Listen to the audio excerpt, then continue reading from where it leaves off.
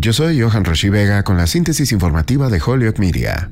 La Corte Suprema mantiene vigentes los límites de asilo de la era de la pandemia por tiempo indefinido, frustrando las esperanzas de los migrantes que han estado huyendo de la violencia y la desigualdad en América Latina y otros lugares para llegar a los Estados Unidos. El fallo del martes preserva una política importante de la era Trump que estaba programada para expirar por orden de un juez el 21 de diciembre. El caso se discutirá en febrero y la suspensión impuesta la semana pasada por el presidente del Tribunal Supremo, John Roberts, permanecerá vigente hasta que los jueces tomen una decisión. Los defensores de la inmigración demandaron para poner fin a la política, diciendo que va en contra de las obligaciones estadounidenses e internacionales de las personas que huyen a los Estados Unidos para escapar de la persecución. La decisión de la Corte Suprema de 5-4 se produce cuando miles de migrantes se han reunido en el lado mexicano de la frontera, llenando refugios y preocupando a los defensores que luchan por descubrir cómo cuidarlos. Por su parte, la secretaria de prensa de la Casa Blanca, Karine Jean-Pierre, dijo el martes que la administración del presidente Joe Biden por supuesto cumplirá con la orden y se prepara para la revisión de la Corte.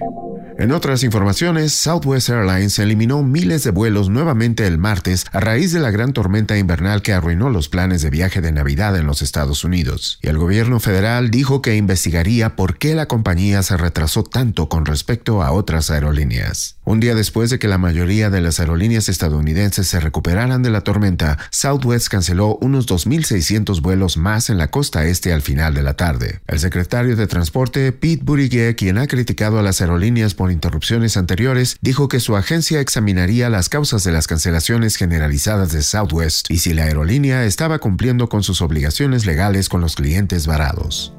Yo soy Johan Rashi Vega y esta fue la síntesis informativa de Holyoke Media a través de WHMP.